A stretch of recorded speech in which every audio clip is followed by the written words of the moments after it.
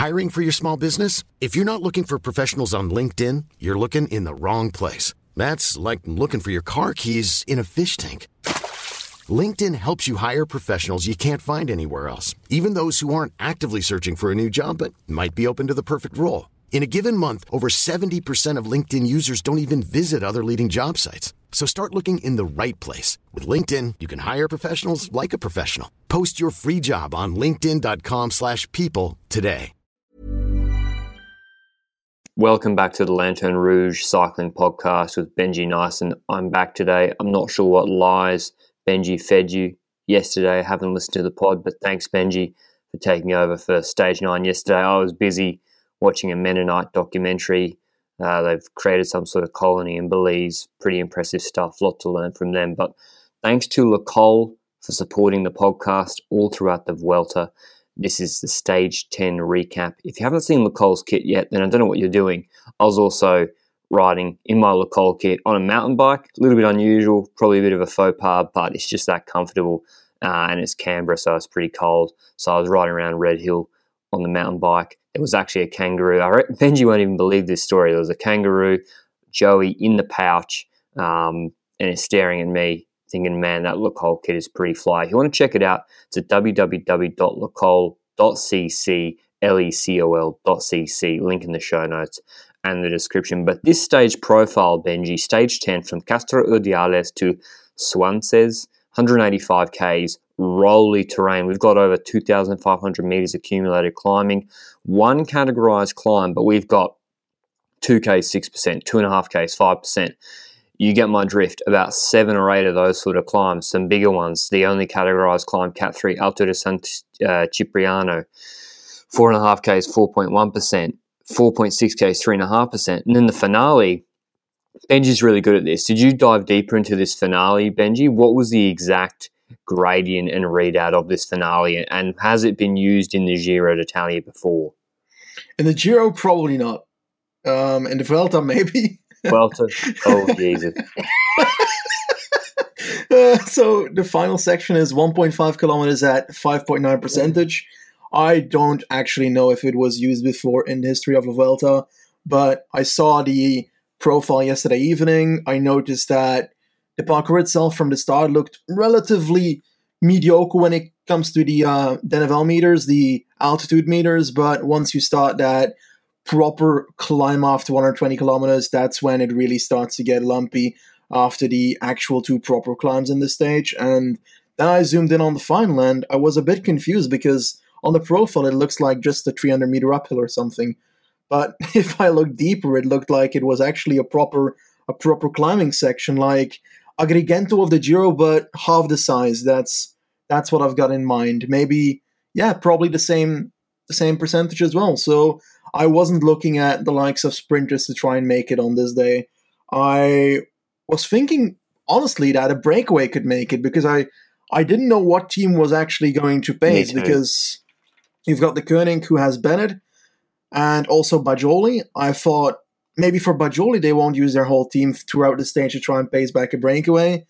And next to that team, I don't know what our team would do it, because there is no clear favorite from a peloton uphill sprint here, except for, well, maybe a Gross-Schartner from Bora, maybe a Roglic from Jumbo, but plenty of people that do stuff like that.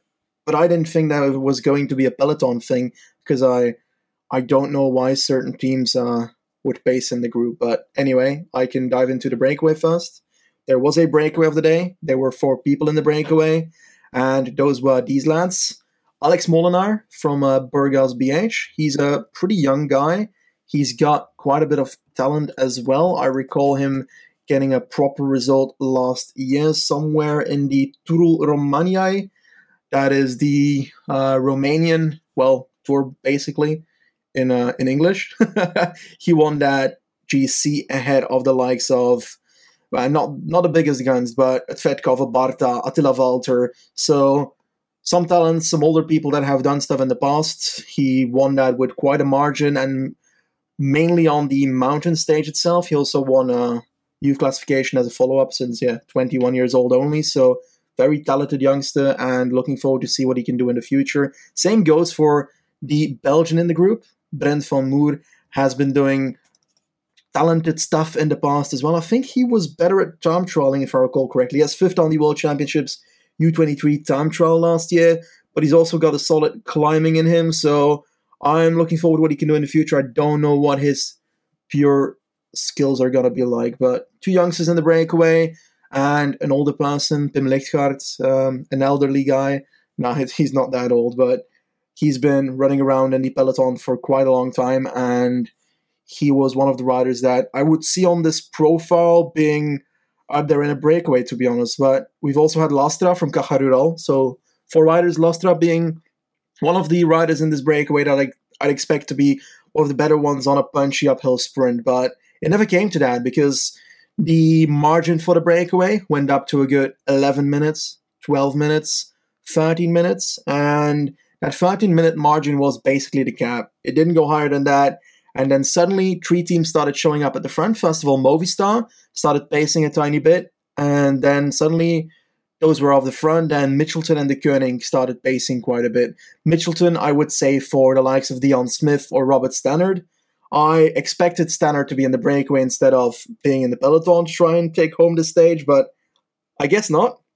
And de Koning was pacing, well, either for Sam Bennett or for Bajoli. They had two options here.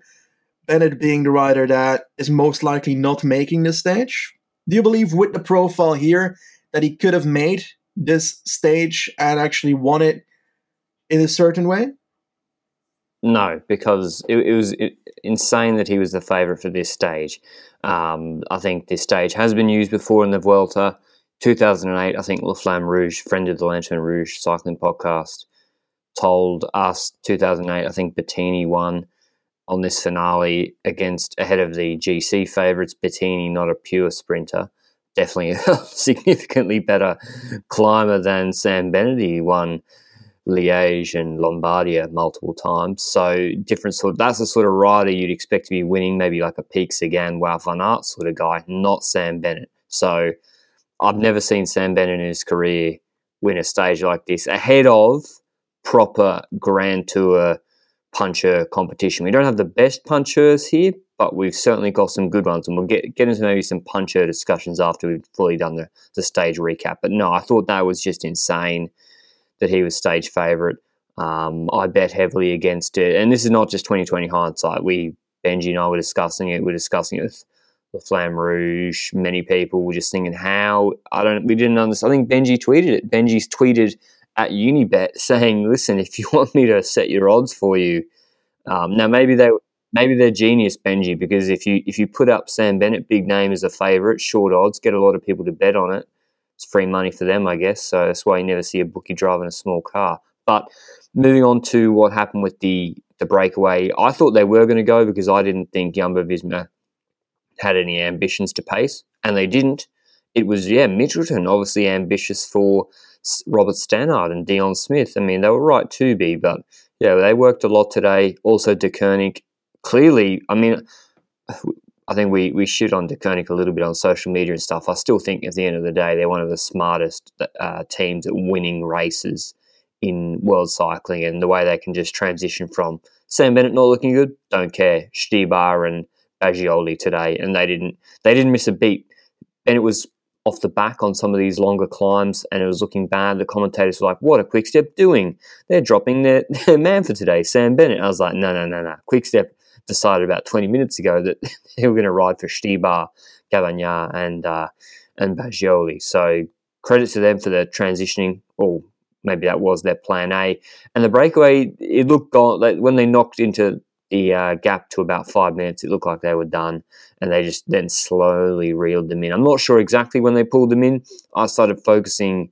You know how it is when you're watching these stages and you know, okay, Peloton's decided breakaway's not winning today, and now it's a formality until they reel them in. But then focusing from about 20 Ks in, there was a pretty hairy run in. It's by the coast, beautiful stage, by the way. If you want to see the coastline, etc., I'd probably actually travel here. But it was Ineos pacing for a fair bit. Who else was pacing, Benji? I think there was Astana pacing, sharing a little bit. Sunweb, I think, were getting in on the action as well. but no one really dominated the pacing. Sunweb didn't really. Who was Sunweb even riding for, Benji? Because I can't even see anyone in the top 10. Yeah, I would be thinking that they'd be going towards an Arensman maybe or something like that, but Power? Power, I don't think this finish fits him, but if you look at the results, then Power is indeed the first rider here, so he was 28th. That's a bit of useless riding then, considering I would also not put their riders up there in like an uphill sprint. And perhaps that's because I don't know enough about an Arnsman, but I also just don't feel like he is an uphill sprinter or uphill puncher like the people that actually ended up front here. So very curious why they were riding, and yeah, I would have expected them to be in the breakaway today. Definitely with some of their riders, because we've seen so far that quite a few of the riders are riding better than expected, perhaps before La Vuelta, and seem to be having solid talent. So I'm looking forward to see what they can do in the coming stage, but bit of a miscalculation to start pacing with the team, I would say. But Astana was one of the teams that indeed took control quite a few times, because they, of course, have Alex Aramburu, the king of kings, the legend himself, and Aramburu, the punching guru. That's his new nickname from now on. But I believe that this finish would fit him, and it was clear that they were going for him the moment that they also used Freile for him. So I'm glad that they didn't go for the usual Astana strategy where they try to get two people in contention and then end up not having a proper result because they were looking at two leaders instead of one. So clearly choosing to have Aramburu on this one, and I think that will come out better on the stages where they do that. So that's pretty cool. I also thought that I saw NTT moving up quite a bit there, and I'd expect that to be for Valgren, but he hasn't been so great recently. He has that one stage, I think, on Formigal where he ended sixth on a mountain stage. That was crazy, but outside of that, when it comes to punching finishes, the last time I saw it was, well, let's be simple, the Amstel Gold Race he won in 2017, 2016. So it's been a while. Yeah, Magnus Cort as well was a favourite for EF. They were pacing a little bit, but the breakaway got caught third with 13 k's to go. And the next big move was from Remy Cavagna, attacking out of the peloton for De Koenig. Obviously, they got a nice little balance there, quick step, where they can throw him up the road, massive engine, and then they don't have to pace. They can sit in. They can burn the lead out to the other team, sitting in with Stibar in front of Baggioli. So that was a lovely move. Ivo Oliveira, I believe, he kind of looks like Davide Formolo. He countered over to Cavagna, got to his wheel. EF started pacing for Magnus Cort, as I said, but Cavagna stayed away for a fair bit. It even looked like, geez, if they don't get their act together in the peloton, they're not going to catch him. Twisty roads, narrow roads on the coastline. Ivo Oliveira just got dropped straight up off the wheel of Cavagna about 4Ks later. And then it was Ineos who the commentators said were pacing on the front to keep Carapaz safe for the 3 kilometre mark. It's like, okay, bit of disrespect to Carapaz, who has literally won flat sprints before. But Ineos started pacing really hard at the front. Andre Amador, once again, doing a stellar job for Carapaz, putting him into second wheel with 4Ks to go, then bringing back Cavagna. Then there was this really tricky, there was a descent, not a tricky descent at this point, but then I think they had Carapaz in second wheel, Amador pacing, Amador drops him off, and then you saw Roglic lingering at the front, and then Jumbo-Visma moved him there really hard. Who was the lead-out man for him? Was it Vingegaard, Benji? I'm not familiar with him. The last lead-out man for Jumbo-Visma. I think it was Jonas Vingegaard, and the thing about Vingegaard is he's got quite a bit of history by... Did he get really close in the Tour de Pologne last year to the actual eventual GC? I recall him being in the attack with Tao Geoghegan Hart and someone else. 3 people going to the line, and Vingegaard, well, winning from them in the sprint. So he's got some World Tour history already. I think he's got a World Tour win under his name. So he was definitely one of the people that... that's what I recalled here. But to be honest, they had Bennett in that group as well, Cuz in that group as well, and Vingegaard was not really the last lead-out man, I think. So I'm not sure if it was Vingegaard that was doing the last lead out, since he also ended. No, like, I think it was. I think it was because Bennett and Kuss would be in the peloton, still kind of saving themselves. Okay, you're right. I think so. I think the man who properly burned himself into that last, because we're still talking into the Flamme Rouge at this point, was either Vingegaard, I think, or I don't think it was Vinance. And yeah, he dropped Roglic off, and Roglic didn't go. He didn't go early. He then moved back a lot of positions, like even to 10th to 15th wheel, and it was Astana who moved up with Fraile, as Benji said, for Arambaru. They moved him up pretty early. They were pacing, and then Guillaume Martin, I mean, he's a smart man. He's a philosopher. He's one of my favourite riders, but man, he always sort of he launches early or makes it difficult for himself. And once again, this finish at the Vuelta, it's an out of the saddle. Like, they're moving slowly. They're not sprinting in the drops a lot of the time up this climb, it looked like. It's a proper climb, this finish. I'm not sure what the exact gradient was where Martin was attacking, but like, it's steep-ish. It's not a flat sprint by any means. And that you'll see that in the top 10 results. He launched that sprint early. I think it was Baggioli closing him. Carapaz, and this is when I knew Roglic was going to win. I knew Roglic was going to win from 300 metres out because he's sitting on the wheel of Baggioli. I've struggled initially from 500 out to pick him out of the Caja Rural green helmets because he's in the points jersey. Once I found him on the wheel of Baggioli, Carapaz is closing down this long-range Guillaume Martin sprint. We've got a left-hand corner coming up, or bend. So Baggioli and Carapaz are doing a fair bit of work. Großschartner as well, kind of off a wheel a little bit early. Roglic, you just see peeking his head out with 200. He comes out of the wheel of Baggioli in the drops and absolutely smokes everybody up in this finale. Unbelievable performance from Roglic. I mean, his third stage win. He's won a descent finish. He's won a mountaintop finish. He's now won, which on paper was a sprint finish. It's not a sprint finish, by the way, but on paper, they have a 3 kilometer rule and full points classification points. So, yeah, he's won those 3 different stages like that, and he got to sit up and post up on the line, and there were time gaps. So, I mean, unbelievable win from Roglic. We're not surprised. I personally am not surprised, and financially better for it. But he was 20 to 1 today. I mean, we'll maybe talk about that in a second, but 20 to 1 today, Bennett was 4 to 1. Something went wrong with people's view of this finale, that's for sure. And there's been some drama with the gaps, the time gaps, Benji. Could you run through what's happened with the time gaps? Because I can't keep up because it keeps changing every 2 minutes. Yeah, I think the overall view right now is that, firstly, it looked like the whole group of the peloton was set in the same time. That was the initial, release of the results, because there was this 3-second protocol, that I've spoken about on that stage that Wellens won. Roglic was attacking from that peloton, the crash happened behind him, and a gap of 2 seconds opened up, which meant that Roglic was put in the same time.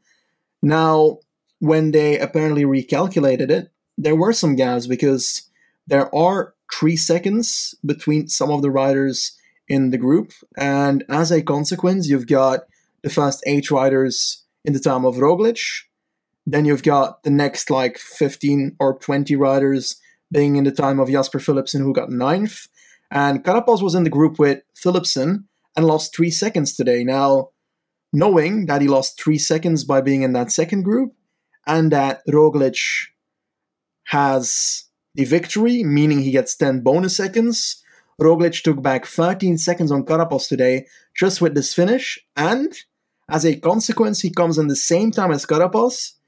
And because looking at all the stages we've had so far, if we calculate the sum of all the positions of each Roglic and Carapaz together throughout the whole Vuelta, Roglic has done better, and therefore he's wearing the red jersey tomorrow. So that's the whole story here, and that is why he is in the red jersey.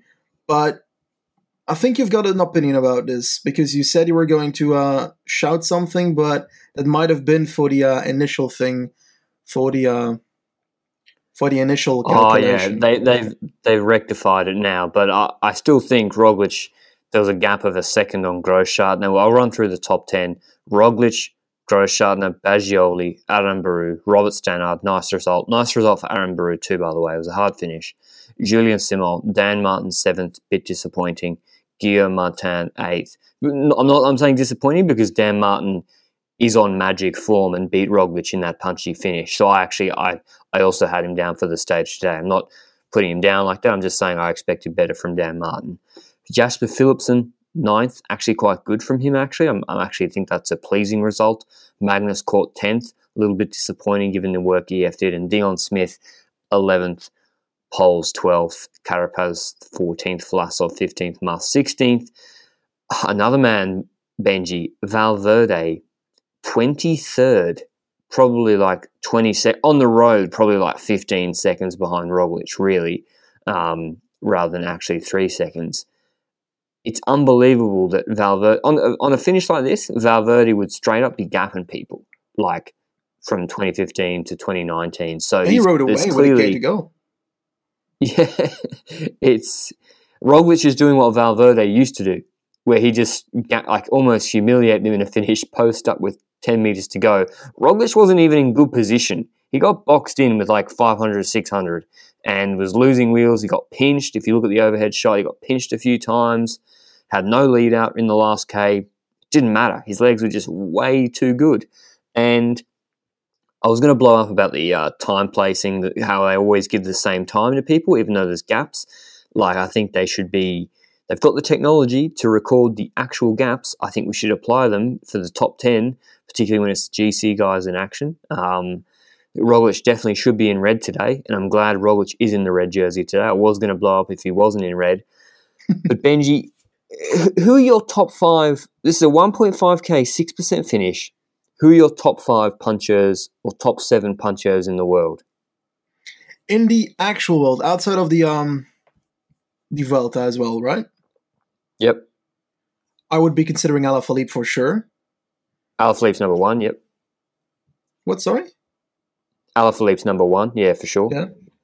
I would consider Van der Poel with his acceleration on this finish, at least. Sure. If I had to name 3 other names, Van Aert. Van Aert, yeah, probably I would.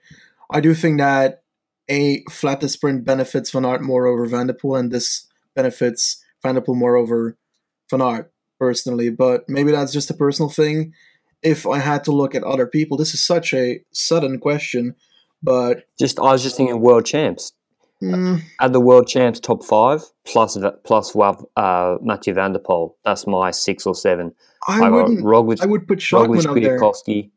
Yeah, Schachmann, sure, as well. I would, as last year, he was very good in these finishers, and I think it was Catalunya or Vasco where he won like 3 stages in a similar way by riding away in the last 700 meters like Valverde did in his past. So I think Schachmann 2019 I would put up there as well. I'm not sure this year because this year he's been riding a bit differently than last year. So he's certainly up there.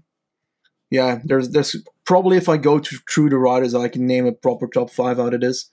But I can't just name this from the top of my head. I didn't prep Benji for that question. The point I'm trying to make is I have Primoz Roglic in the top 6. He won Liège. I know it was weird. He probably wouldn't have won it, but he would have come top 4. He came, was it top 5 in World Champs on a very punchy finale. For him at this Vuelta, where he's got none of those competitors, no Alaphilippe, Wout van Aert, Kwiatkowski, Schachmann, Van Aert, let's say all Van Aert's on his team. None of those riders are here, and we have a 1.5k, 6% finish, and he's like 12th favourite for the stage at 20. It's just, I don't know what people are thinking, Benji. It blows my mind. Yeah, and people were defending him in the sense of, you've got Bennett that won the Irish Championships on a similar finish, but it wasn't a similar finish and it wasn't similar competition. He was riding against Eddie Dunbar. No offense to Dunbar, but he's not up there with an Alaphilippe or anything. And if we look at that parkour, it was only like a 0.13 mile. I don't know what that is in kilometers, so I won't calculate it. But compared to a 1.5 kilometer climb, that's a very big difference. So you've got perhaps La Vuelta last year to finish in Toledo, stage 19, that resembles this a bit.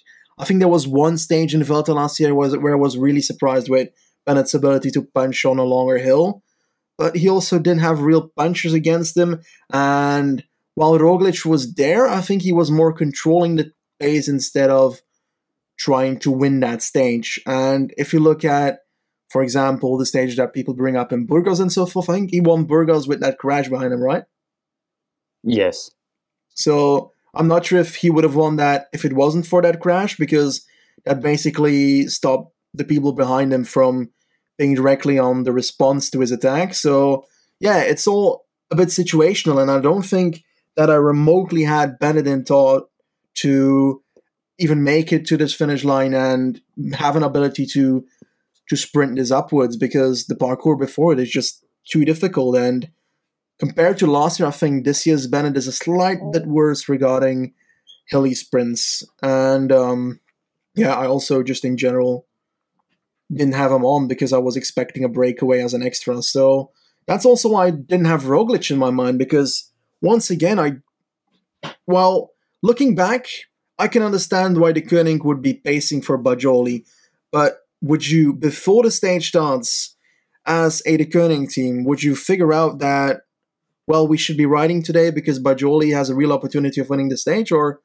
would you say that he doesn't have as much of a chance than putting a whole team on the roads?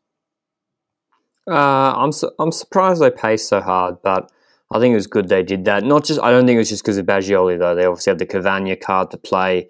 I also think if the peloton was going really slowly and no one had taken it up in the last K and everyone looked at each other, I think if Stibar was in good position, he loves a late last kilometre attack too. I think he won in Vuelta a San Juan in a last kilometre attack as well ahead of the UAE train. I think it was flatter, but you get my drift. He's got a lot of power, one strade uphill.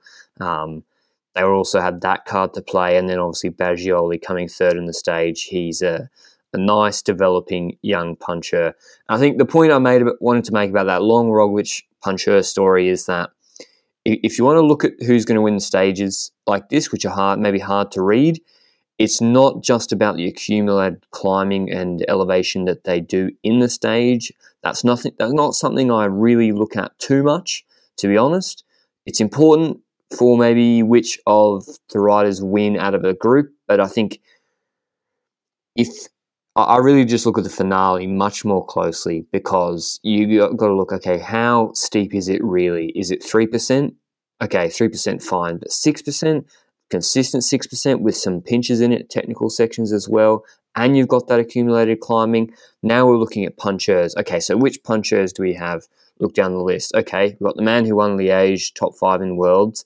I have him as a top 5 puncher in the world on magic form again at this Vuelta. Hats off to Roglic, by the way. Whatever happens from here on out at the Vuelta, one of the best comebacks in cycling history from a devastating moment in that Tour de France. He's already won 3 stages and he's in red, and he won Liège. So, but anyway, that's how I'd go about thinking about it. I'd then be like, okay, Roglic, one of the best punchers here.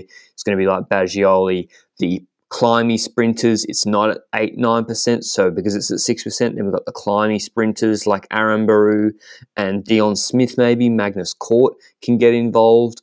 That's how I would sort of read the finales of races. And I always think the last 3Ks of a race or the last 5Ks are more indicative of who is going to win that stage than the preceding 180Ks, because if they ride the 180Ks preceding it at a pretty gentle pace and then do the last 5Ks, which is rolly flat out, sprinters aren't winning anyway. So that's sort of how I look at things. Does that make sense, Benji? Is that how you look at stages, or do you have a different sort of process? I usually got the similar process, but the first thing I do is look at the whole profile in general, because, well, looking at this profile, it's a bit of an in-betweener, but some stages really are obvious when it comes to like their profiles. If it's 3 huge mountain ranges, you're not going to put Bennett as favorite. And in a stage like this, obviously you got to look at the percentages of each climb, the altitude meters in total. I have a rough guess at that because I don't actually go looking up the actual total personally. But the last thing I do is indeed looking at the last kilometers, because firstly, you've got the gradients and so forth, but even looking at the map and seeing whether a finish is technical or not can make a difference in a normal flat sprint stage. Like if we look at the sprint stage of yesterday, we had a roundabout with 400 meters to go. We'd need a team that has a good lead out to get your leader through there. Gotta be honest, the Koenig Quickstep had a mediocre lead out yesterday, personally. They did bring Bennett to the place where he needed to be to actually take home the first place provisionally in that stage. But I was expecting a bit more of like a rush of like one team that flew through that roundabout section to make sure that their sprinter is safe and at the front. And if you look at, for example, a sprint stage that is purely flat with a corner in the last 250 meters, then you got to look at the likes of a Caleb Ewan more than a Ackermann, because then the sprint is going to be based more on the acceleration of a sprinter instead of the max speed of a sprinter. So, yeah, in general, it's quite a few things, quite a few factors that influence my opinion on a stage. But the last 5 kilometers is certainly a very important part in that. And tomorrow's a bit of an easier one. It's more polarised. Stage 11 from Villa Vicchiosa to Alto della Farapona, 170 k's long. It's a mountain stage. They start off pretty mean, 7 k's at 4.5% to get that breakaway nice and established. Then they got a Cat 1, a very easy Cat 1, by the way. It's insane, right? Benji, Alto della Colladona, 6.7 k's at 6.6%. That's a Cat 1. Then the next climb, by the way, in between these climbs, pretty flat valleys. Then the next climb, Alto della Cobertoria, 10 k's at 8.7%. And then the next one, Puerto de San Lorenzo, 9.3 k's at 9%. And then the finale is also a Cat 1, which is 19 k's at 5.7%. So all of them are Cat 1s. You've got what should be a Cat 2 at the start. And then you've got 2 moderate Cat 1s. They're both quite steep. And then you've got a long gradual climb. Actually, Benji, do you need an alarm? Is this a fake news climb at the end? This is the fake news climb that we were speaking about on the podcast. No.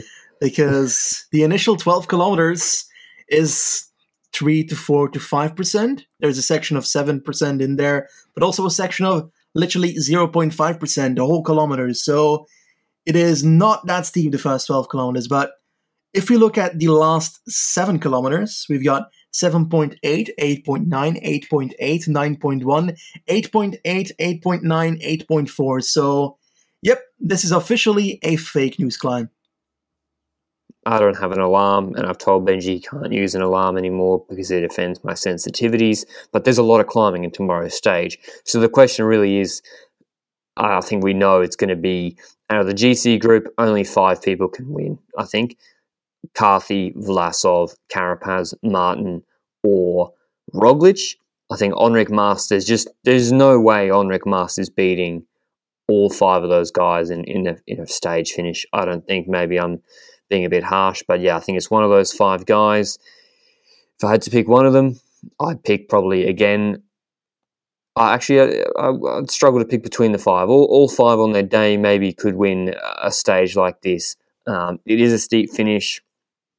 It just has to be Roglic favourite once again if it's decent weather. Like, I don't see how anyone, unless he gets lazy and just can't be bothered winning the stage, maybe they play the card of Sepp Kuss and they properly let him go for a stage win tomorrow. If Roglic just wants to mark Carapaz, that could happen out of the GC group. Similarly, same principle with Vlasov, 6 minutes behind, maybe they let him go up the road. This climb isn't as steep. I think it suits him a little bit more. So I like the look of Kuss, actually, tomorrow. Kuss and Vlasov once again, and obviously I'll have a look at what Roglic is. He'll probably be favourite for the stage, I reckon. But, Benji, you're the better expert at this. Breakaway or not, do you think now that Roglic is into the red jersey, that Ineos are going to pace harder tomorrow to try and set something up for Carapaz? Bearing in mind, we've got the Anglerud the stage after. I think that Jumbo is going to control the stage, and the reason I think that they will is because Ineos won't control a stage that they don't need to, and they don't give too much about the first 120 kilometers if there's most likely to try and set something up, because they'd be spending people on the flat, maybe Cameron Worth and so forth, but you might as well keep them until it's absolutely necessary to use them. And basing on the flat won't make Jumbo have a harder time, so don't see the value in that for Ineos. I do see the value in it for Jumbo a tiny bit more, in the sense that they've done it on every single stage where they are in the lead, where it is a mountain stage, they have controlled the race. And the only stage that it didn't actually end up with a GC win was the one where they had that misery in the descent with the jacket of Roglic for Miguel. So that's the sole reason that Jumbo was not pacing back the breakaway that day, because they were controlling the breakaway before the jacket accident happened, and they kept that breakaway on 3-4 minutes to make sure they could catch it on the final climb. But I think that Roglic is going to try and win a stage once again, and he's going to try and control the pace. Why else would you have a Hofstede or the likes of Martens and so forth in a team here? Those riders are perfect for this work and should be fine with controlling the breakaway, to be honest. I really believe that it's going to be a peloton day. But then again, I thought it would be a breakaway day today. So I guess I could be wrong on that again. My guesses for the stage are honestly... I think I'm going to follow you in the fact that I think Vlasov and Kuss have a perfect setup in launching a tiny bit early and having that advantage of not being marked by anybody. But if Kuss does that, he's basically going to do the similar stuff that he did on the last mountain stage and not be of much use to Roglic, except for being a satellite rider in a group in front to try and bridge towards Roglic. But Roglic usually doesn't do that. He did it once on Col la Loze, if I recall correctly. And outside of that, he never really used Kuss as a satellite rider before. So that's why I don't believe that he's going to do it that much. I'm going to go for... Yeah, I think Roglic will win, but I'm going to go for Carapaz. And the reason is that I would love the final few days of this Vuelta to be intense, and that Roglic is not a minute before Carapaz and GC when they start the time trial. So I'm going to go for Carapaz just for the sake of the rest of the race and for the stress levels on Angliru as well, because if it gets decided on Farapona, then it's going to be pretty sad on Angliru as well. So I hope that it's a bit of a mix, that Carapaz can fight back and El Jaguar can take a bite here into Roglic, and on the Farapona take the victory from Roglic. It's going to be difficult. I think that he would need to really put pressure throughout the whole climb, and that's what Carapaz also did last time. He put pressure for a large margin of the climb, but he's got to try something, because if he brings Roglic to the last 1.5 kilometers again, we know what will happen. He's got more acceleration, Roglic. He can launch and take that gap and get one of those thermonuclear attacks in and try and get away from Carapaz. But Carapaz held on quite nicely on that mountain stage until the last minute where he had to snap that elastic. So I believe that on Farapona it could be the other way around. That's my hope for the sake of the rest of the race. That's my honest opinion. So I don't believe in a breakaway. Yeah, weather depends, obviously. Yeah, you're right. And if there's bad weather, then we might see an Izagirre pop out of nowhere again. But we know that Ecuadorians are better in the rain. We know that Jaguars like swimming. So if we combine it all together, if it rains, it's better for Carapaz compared to Roglic. And Roglic has been worse in worse conditions in the past. So it's getting a bit of a pattern, and as a consequence, indeed, like you say, rain could influence this race a lot, but that could happen on any stage, to be honest. If it happens on Angliru, that's going to be a massacre as well. So, yeah, if it's normal conditions, then Carapaz, and if it's not normal conditions, also Carapaz. Well, yeah, I think if it's rainy and bad weather, I like Carapaz to gain some time back, whether that's for the stage win or not. I think he'll be the best of the GC group if it's terrible conditions. If it's good conditions, I can't see anyone matching Roglic. But the weather is very variable on this climb. I think I just looked it up. When I typed it into Google, the first thing that came up was dangerousroads.com. So I'm not sure if that's the exact road they use up this climb, but I think a man that has to get in the breakaway tomorrow is Clément Champoussin for Agilzar Le Mondial. He was the best of the non-GC non-Sepp Kuss riders on Montcalvillo. He came 10th on that stage, 90 seconds behind Roglic. The 9 riders ahead of him are the murderer's row of GC guys and Kuss. If he gets in the breakaway, he's going to be the best climber in that group, unless or he's Mike destined Woods to is... become the Attila Valter and Paripentra of the Vuelta. Clement, get in the break tomorrow, as well as Mike Woods, I expect to get in the break. I think there'll be a big break. Yoni Zagira, especially if there's nasty weather, the Zagira brothers, them getting in the break as well, wouldn't surprise me. Is it too early for Marc Soler to get in the break? I mean, where is he on GC now? He's lost a fair bit of time. Can he get in the breakaway? No, he Can can't. Vlasov get in the breakaway, or would he not?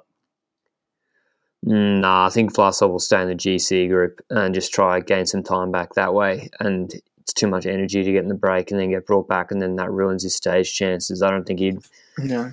Because if Vlasov rides conservatively with the GC guys, he'll end up top 10 overall on GC just through attrition, I think, on Angleroo as well. So, and he might want to be saving his energy for Angleroo, as he said on the interview. But... yeah, one thing we mentioned every Grand Tour, Mikel Nieve, he's 12th on GC, 4 minutes 29, doing nothing, helping maybe Esteban Chavez, so he'll be confined to that. What a waste of time. Instead of getting in the breakaway tomorrow, and if he was in the break, he would be probably the most feared climber in that breakaway. I think he also came 12th on that Montcalvillo stage just about the same time as Champoussin. So, yeah, just things like that you don't see, where it's like, oh, why didn't Mitchell and Scott win so many stages at the Vuelta? Where are their top threes, etc.? It's like, well, did they put their riders in a position to get opportunities to do that? And it's like, well, Nieve tomorrow, getting in the break, probably not going to be possible because he's 4 minutes back. So, yeah, he's just in no man's land, in that unfortunate no man's land between 10th and 20th on GC, and not that far behind. But surely to be an interesting stage. I think there'll be a big breakaway, and I actually think they might struggle to bring it back, because I don't think Jumbo-Visma will care too much, and maybe Ineos as well won't care about pacing it back too much for the bonus seconds if they're launching a proper attack against Roglic. But yeah, they're the riders I like to see in the break: Champoussin, Izagirre brothers, and that's about it, really. But that's all from us today on this Stage 10 wrap-up of the Vuelta. It's been a fantastic Vuelta so far. Even the basic sprint stage yesterday had a bit of drama that I missed. Can't wait for tomorrow's stage, where there will be more GC action, more GC gaps, and maybe a breakaway winner, but probably not. Benji doesn't think so, and he's the breakaway whisperer. Primoz Roglic is on mad form. He's in red. Thanks to Lukol for supporting the podcast, and we will see you tomorrow.